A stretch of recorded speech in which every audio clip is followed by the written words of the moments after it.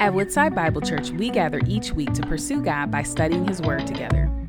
We eagerly wait with anticipation for the return of Jesus, when He will make everything wrong right.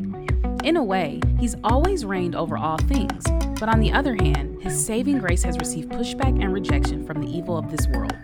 Join us in our new series, Thy Kingdom Come, His Reign in Our Lives, where we'll learn what the reign of Jesus truly means for us believers and how we, as the body of Christ, can continue spreading His name until He returns.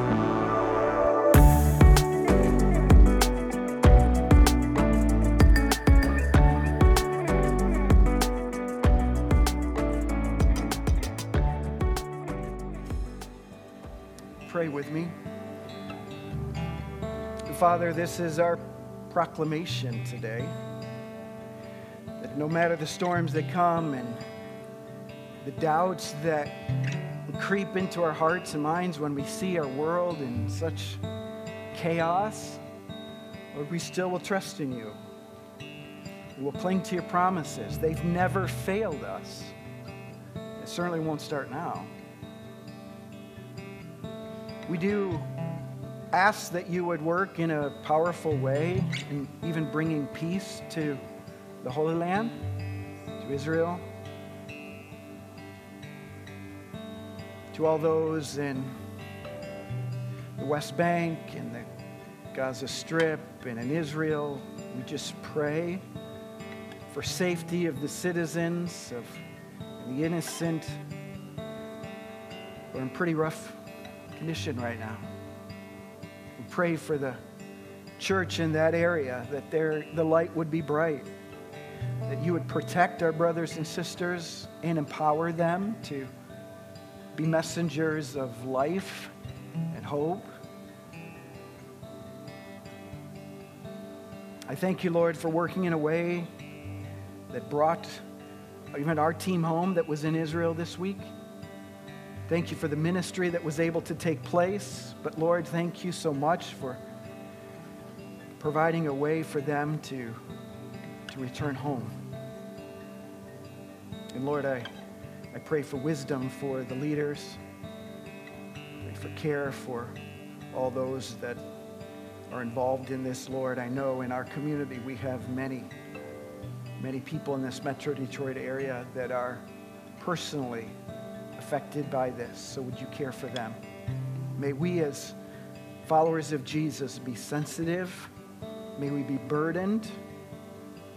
May we be encouragers, and may we be faithful to pray for peace in Jerusalem as you've called us to in your word.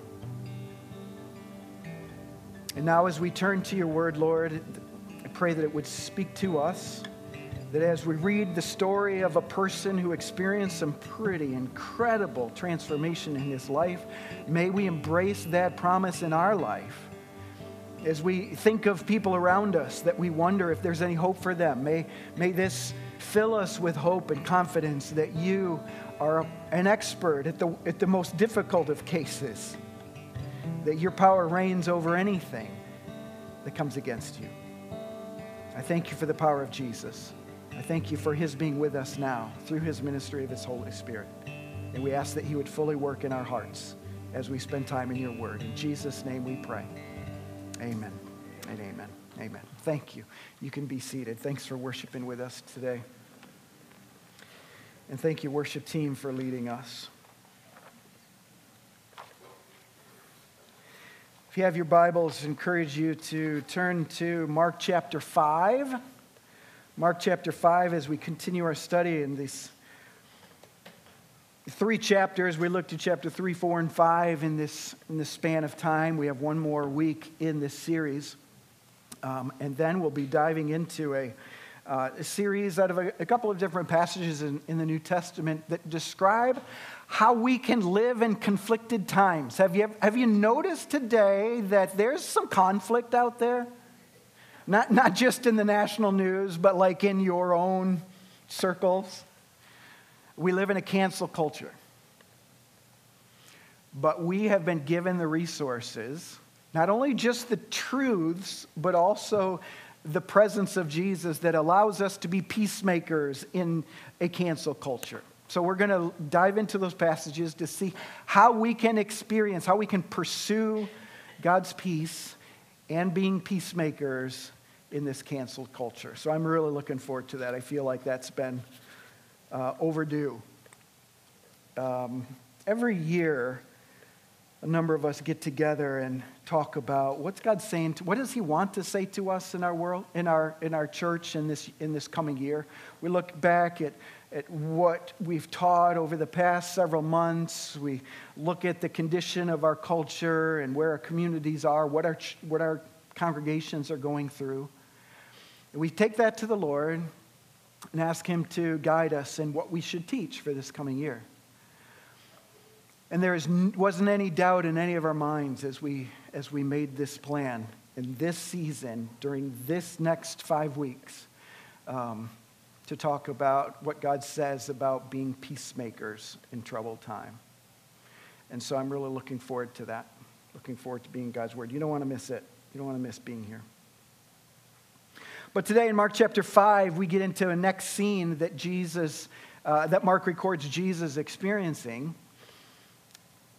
And we get to see the experience of incredible, profound transformation of the life and heart of a man who was considered utterly hopeless. And we like transformation stories. We love seeing things go from completely broken and probably worth throwing away to becoming extravagant and worth putting on a TV show. In fact, we've got plenty of those shows, don't we? Chasing the classics, chasing classic cars. You know, that ran for 17 years, where there's apparently enough of us that would turn into that television program that for 17 years, story after story on these weekly episodes, telling about how someone found this car, they had a dream for the car, that not only did they purchase it, they invested time into it and transformed it into a beauty. You probably are familiar with the name Ty Pennington, right? And the extreme home makeovers that we've seen. In fact, I heard from our township supervisor that a Clay Township home just experienced one of those things. That'll be on a coming episode of Extreme Home Makeover, so you can be watching for that. We certainly, my sons have enjoyed the show Forged in Fire. You've seen that, where these blacksmiths take just this piece of scrap iron and somehow pound and heat and transform it into a formidable weapon that was used in ancient times or back through history. Right? We love these stories of taking something that maybe somebody would have thought, I can go to the scrap heap. But no, they had this dream and they saw the transformation take place. I wonder if maybe we're enthralled by them because we've kind of done our little attempts at that with some things. And maybe we've had enough failures that we think, well, it's just good to watch somebody succeed at this. You know, how many Saturday afternoons do you invest in your backyard? And have you ever made to the episode of Insane Pools from the Deep End? Right. Maybe you've taken your car through the car wash and expecting on the other side it comes out to be that beautiful classic car, but still that Buick LeSabre is still just creeping along, nobody's desire except yours because it keeps running, because that's what Buick LeSabres do. They just keep going. That's why I keep it, because it's going to keep going. We've had our share of times where, man, sure would be nice for this dream to come true. And maybe that even is true as you look in the mirror. Maybe you saw those Facebook ads of that old dude that was all flabby, but just from those exercises he did, he turned into this buff body of a 22-year-old. And maybe you think, I could do that. And you look in the mirror after doing a couple days of those exercises, and it's still the same dude. And you think, this will never work. Maybe You even look at your heart and the spiritual condition. You said, I really hope that I could get through this, but I keep hurting my family with what I say. Because when I get so angry, I just say it. Maybe it's a lust in your heart that you have given to the Lord and said, Lord, take this away because it's too strong. I don't want to keep succumbing to this temptation. And you look in the mirror and you realize, I did it again. And you wonder, is transformation even possible? Well, I want to share with you another story of transformation in hopes that you'd be instilled with confidence that with Jesus, transformation is possible. No matter the struggle you have, no matter the burden and the lifelong struggle you've had, with Jesus, transformation is possible. Last week we looked at a scene in Jesus' life where he demonstrated power over the natural. Right? A big storm blew into the Sea of Galilee and threatened him and his disciples. But Jesus wasn't afraid. He demonstrated the power over it, calmed the sea, and they were amazed. Who does this? They said. Who has power that the winds and the waves would obey him? And the answer they realized was only Jesus. Here we see the story of the one who's more powerful than the natural is also more powerful than the supernatural.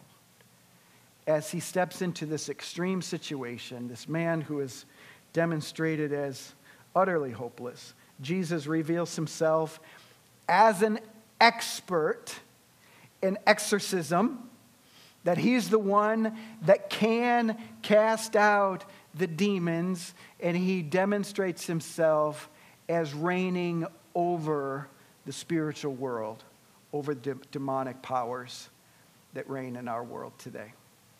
Jesus reigns over the spiritual world. And it's Halloween season, so kind of timely for this. It's a time that in our culture we kind of get enthralled with the spooky, right? And maybe it's a good time to remind ourselves that, folks, the demonic world is real. It's not something to be made light of. Satan is a true being.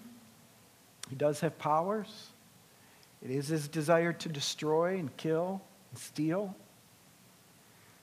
And maybe it's good for us to be careful as we approach a season like this, not to make light of the powers of darkness and destruction. Maybe it's good to be reminded that we shouldn't celebrate the demonic and witchcraft and such things. That has no place for believers. We as a church ministry have recognized that every day is an opportunity for us to share Jesus. That even in a holiday like Halloween, we say, hey, people are going to gather. Hey, that's a good chance for them to see Jesus. And so let's demonstrate Jesus. Let's not be compelled into celebrating powers of demons and such things, but let's embrace the truth that greater is he that's in you than he that's in the world. That the powers of darkness bow at the name of Jesus. So it doesn't cause us to be afraid. In fact, we don't isolate. Even in times like this, we step in and we're involved in the community to be the presence and the light of Jesus Christ, no matter what other people are celebrating, because we believe that Jesus is more powerful. And we see this as the mode of ministry for Jesus. Mark chapter 1, read with me. It says, they came to the other side of the sea, to the country of the Gerasenes. Let me just pause right there. They came to the other side of the sea. So you see this connected to calming the storm, right? They just came through that.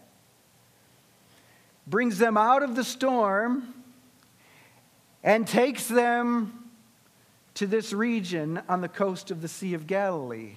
There's this region on the shore that had been occupied by the Roman Empire and had become very much Hellenized, we would say. The Greek culture had saturated these regions. In fact, it was a region called Decapolis, 10 cities. This city mentioned here is one of those 10 cities. It was a place that many of the Jews had moved away from. It was, though there was synagogues in many of the cities, the leaders of Judaism had abstained from there. The Pharisees had separated. They'd isolated from these regions because they didn't want to dirty themselves with that Gentile influence. And so maybe when Jesus calmed the sea and he directed them to take the boat to this region, maybe the disciples are thinking, why? Why would we go there? We want to tell the story of what just happened. And there's nobody there that wants to know. Let's go to Capernaum, back to our friends, because they want to know. Let's go to Tiberias, they'll want to know. Let's go to these other communities where they'll be friendly to the word and the power of the Jewish God that has calmed such things to the Jewish Messiah. Not to Decapolis. But that's exactly what Jesus did. Led them to the sea, to the shore of the Gerasenes. And it seems that maybe the disciples kind of stayed back and said, I'm not sure we should go. And maybe that's why it says, and when Jesus had stepped out of the boat, maybe the rest of them are like clinging to the rails of the boat. I'm not going. Jesus is like, okay, I'll go. And he steps out into the boat, and immediately, just like the disciples feared, there met him out of the tombs a man with an unclean spirit. He lived among the tombs. No one could bind him anymore, not even with a chain, for he had often been bound with shackles and chains. But he wrenched the chains apart, and he broke the shackles in pieces. No one had the strength to subdue him. Night and day among the tombs and on the mountains, he was always crying out, cutting himself with stones. And when he saw Jesus from afar, he ran and fell down before him. Crying out with a loud voice, he said, "What have you to do with me, Jesus, Son of the Most High God? I adjure you by God, do not torment me." For he was saying to him, "Come out of the man, you unclean spirit." And Jesus asked him, "What is your name?" And he replied, "My name is Legion, for we are many." And he begged him earnestly not to send them out of the country. Now a great herd of pigs was feeding there on the hillside, and they begged him, saying, "Send us to the pigs, let us enter them." And so he gave them permission, and the unclean spirits came out, entered the pigs and the herd, numbering about 2,000, and they rushed down the steep bank into the sea and drowned in the sea. Incredible story. But we see when Jesus encounters the powers of darkness, he removes our uncleanliness. He removes our uncleanness. He removes our brokenness. This is what Jesus does. Think about the condition of this man. It's described first as a man with an unclean spirit. Could have said a man with a demon. Would have been just as accurate. But to a Jewish audience, a man with an unclean spirit would have been maybe even more impressive. Being unclean is the one thing that would separate you from society, from religious influence, from your family. Being unclean was a curse. Man had an unclean spirit. In other words, number one, he was spiritually desolate. Removed from any sense of privilege. Lived among the tombs where the Jewish law would declare you, if you've touched the bones or a tomb, you would be declared unclean, and that's where he lived. banned from worship, removed from society, distant from God, possessed by a demon, or, as it says, by a legion of demons. So spiritually desolate. Number 2, relationally ruined. He's violent, unpredictable. The only hope that a safe society had was to bind him with chains. If he's going to be close to them, he had to be bound, but even that couldn't contain him. Lost all ability to be restrained. A danger to himself and others. Physically wrecked, thirdly. So spiritually, relationally, physically. Injured himself, screaming, shouting, cutting himself with stones. In other words, he's one of those people that you would realize, not hope for him. Let him live in the tombs. Let him live out in the wilderness because we're safer that way. And immediately when Jesus touches the shore, he comes running to Jesus. And as he does, it seems that Jesus immediately begins demanding the spirit to come out of the man. The reference in of the words implies Jesus continually saying, "Come out of the man, you demon. Come out of the man, you demon," as the man was approaching Jesus. The demon identifies quickly who this was. This is the Son of God, the Son of the Most High. The demons demand that Jesus not torment him, but Jesus doesn't bend. They can't tell him what to do. So he demands to know its name. For the first time, the demons were now submissive to someone else.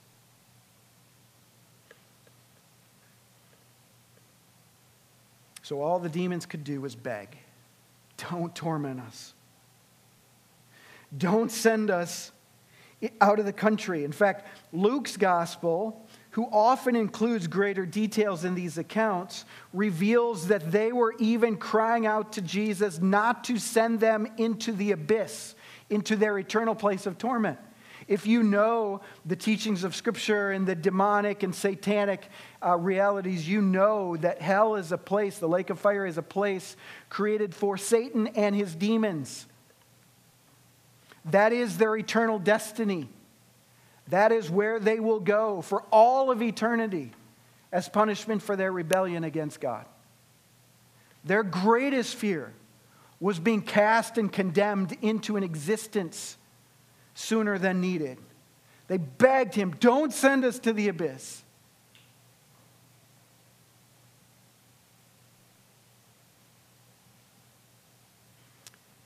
Interestingly, Jesus responds by casting them out of the man into the pigs as they begged him.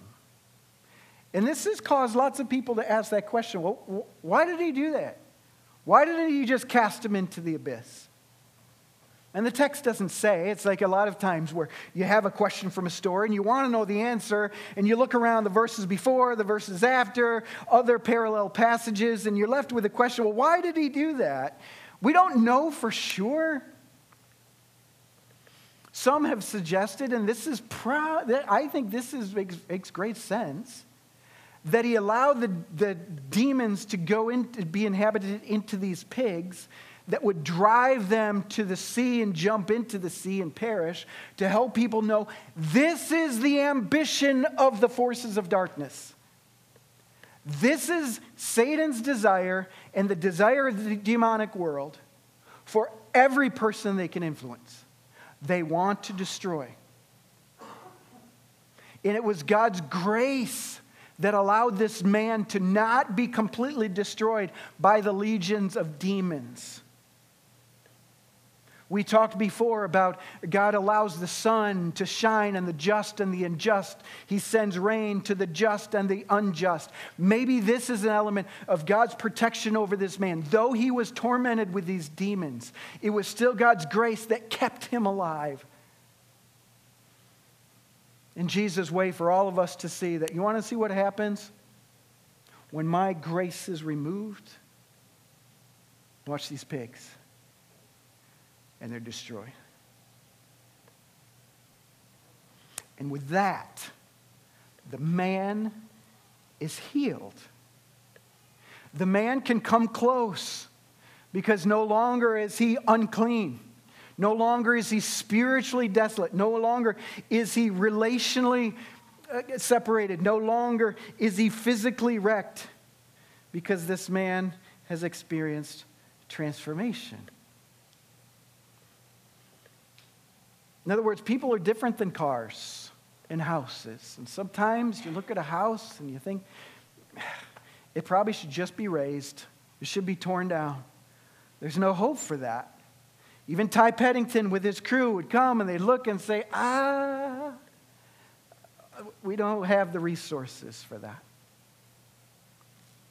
Even there's cars that your greatest hope of rebuilding, just the corrosion and the rust has just gone too far. There's no hope for that except a scrap heap. People are different. As the image bearers of God, where there's Jesus, there's hope. And Jesus steps into this hopeless condition and cleanses and transforms. And I think this is really good for us to know. That if we confess our sin, He is faithful and just to forgive us of our sin and cleanse us from all unrighteousness. That's the kind of grace and power and transformation that God possesses. That He will cleanse, He can cleanse, if we confess and receive what He offers to us. There's this beautiful verse in 1 Corinthians chapter 6. It starts out with what seems to be some tragic, dark news for people, then flips completely. Here's what it says in 1 Corinthians 6, verse 10. The unrighteous will not inherit the kingdom of God. Do not be deceived. Neither the sexually immoral, nor idolaters, nor adulterers, nor those who practice homosexuality, nor thieves, nor the greedy, nor drunkards, nor revilers, nor swindlers will inherit the kingdom of God. And such were some of you. But you were washed, you were sanctified, you were justified in the name of the Lord Jesus Christ and by the Spirit of our God. In other words, some of you have this same story as this man that some would consider utterly hopeless. In fact, when you look back at your life, you would think, I was so far from God. The track that I chose for my life was so contrary to what God designed for me. But I've been saved. I've been redeemed. I've been washed. I've been made new. I've been justified. I've been transformed. That's what he says to the church of Corinth. It was filled with people that didn't deserve the kingdom of God, but God's transformation completely changed the trajectory of their life. And God wants to do that over and over and over and over again. So don't think for a minute, I'm too far gone. God could never forgive me. Don't think that for a minute. When you look at some other people in your life and you think, there's nothing more I can say to them. They're just not listening. They continue to go down a road of brokenness. They're hurting themselves. They're hurting others. There's no hope. Well, that may be true in a natural look. But when you look through the lens of the supernatural Son of God, there is hope. Jesus reigns over the powers of even the demonic world. Secondly, we see what does Jesus do in the face of demonic activity? He restores our humanity. Let me say that again. He restores our humanity. Verse 14.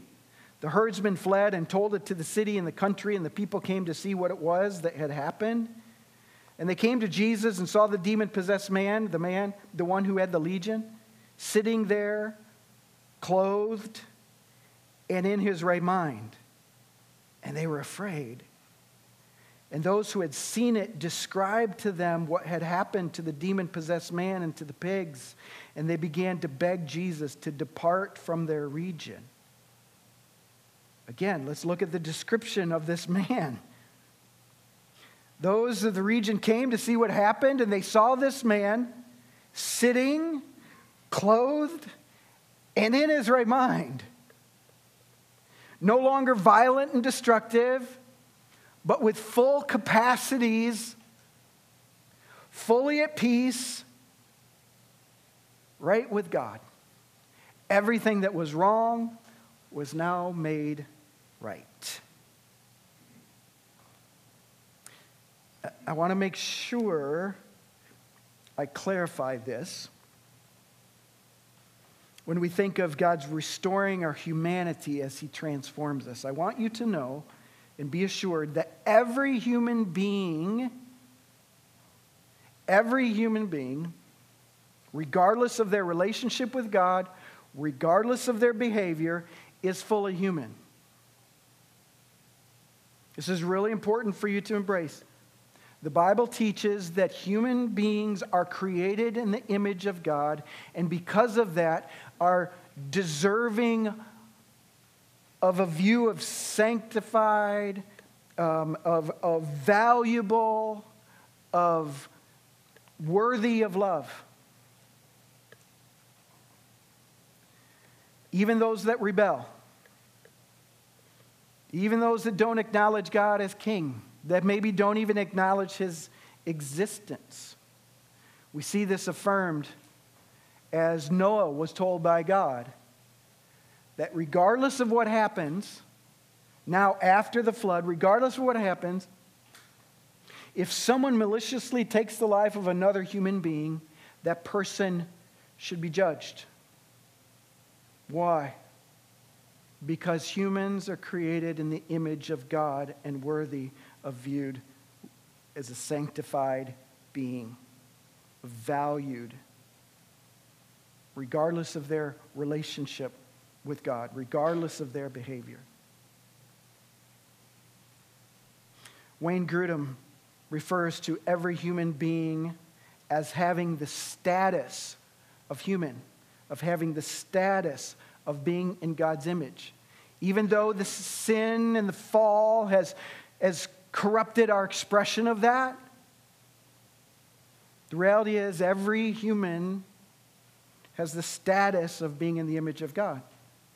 Our sinful character doesn't rightly reflect God's image. We don't accurately represent Him on our world.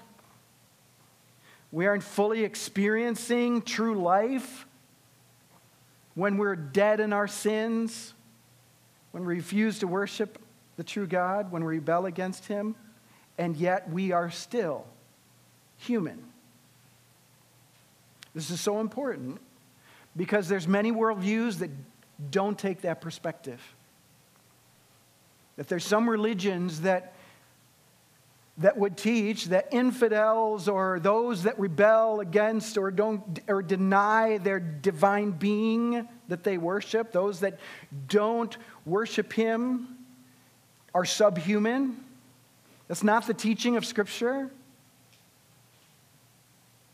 That there's no ethnic group that is any less human than any other ethnic group, even though evolution would suggest that.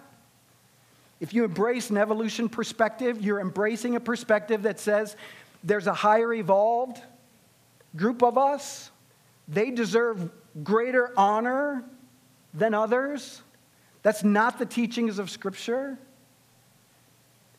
An atheistic perspective claims that there is no divine origin for any of us. We're just evolved creatures over eons of time with combustions of certain gases, and that's why we are today. There's no divine purpose. There's no accountability to the divine.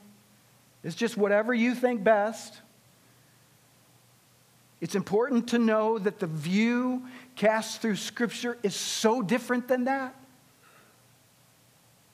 That regardless of what somebody has done to another person, that person is a human being.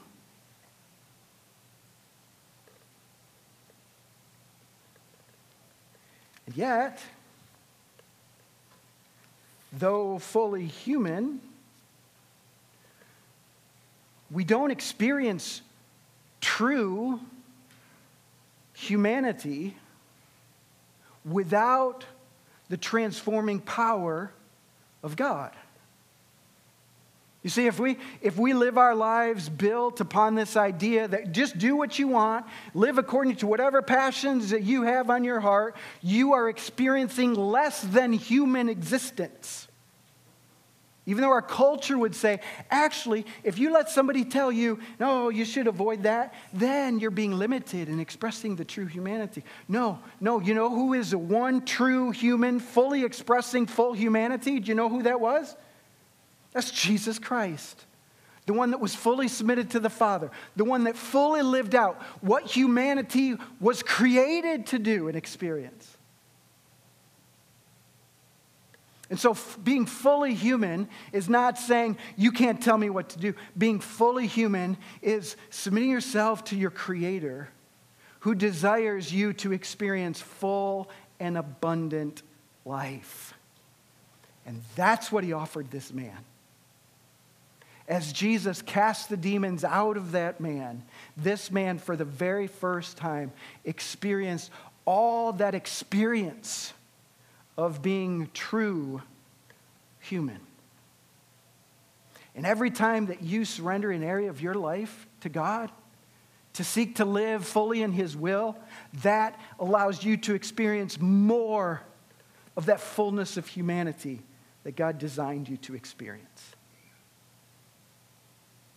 So with this transformation, with this miraculous deliverance, God restored to him the true, full humanity.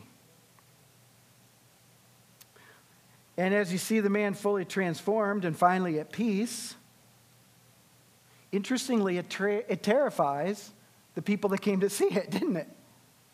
They saw him and thought, oh no, Jesus, you got to get out of here. I don't know what you're going to, maybe the only experience of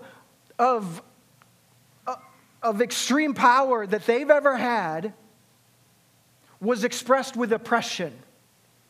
Maybe they've experienced some of what we see, that when more power is granted, more oppression comes. So maybe they thought, oh no, here's somebody with great power. Then we're at risk. So you leave so we don't have to live under your power. Maybe they've never experienced the power of God in their life, where the supreme power that rules over our life actually provides the best life possible. But they ask him, you got to leave. You got to leave.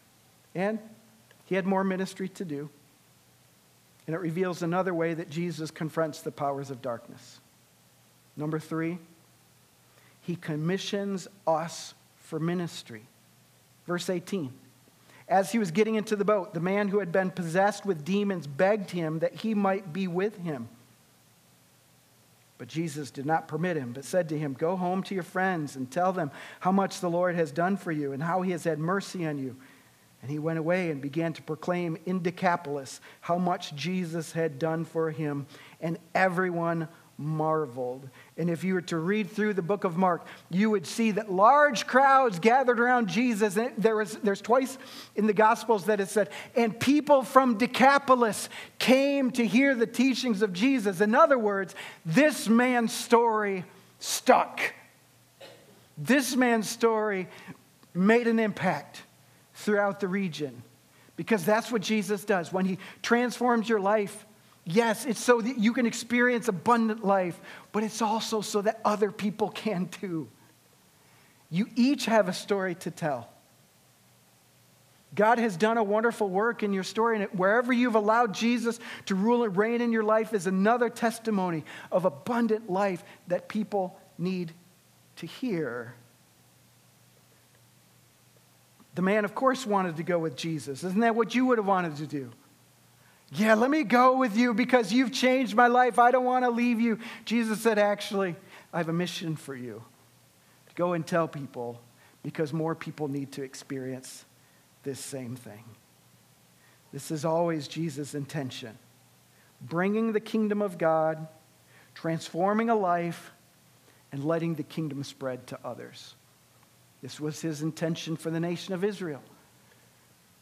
Through the prophet Isaiah, in Isaiah chapter 49, God spoke to the nation of Israel, who was being freed from captivity, freed from exile in Babylon and then in Persia. They're being freed to go back to their land. And God said to them, now be careful. Don't have too small of a vision. He says it's too small of a thing to work only for the restoration of Israel. My desire is that you would be a light for the nations. He says, I'm restoring the nation, not just so the nation of Israel can be restored, but so that the nations of the world can hear of God's saving power.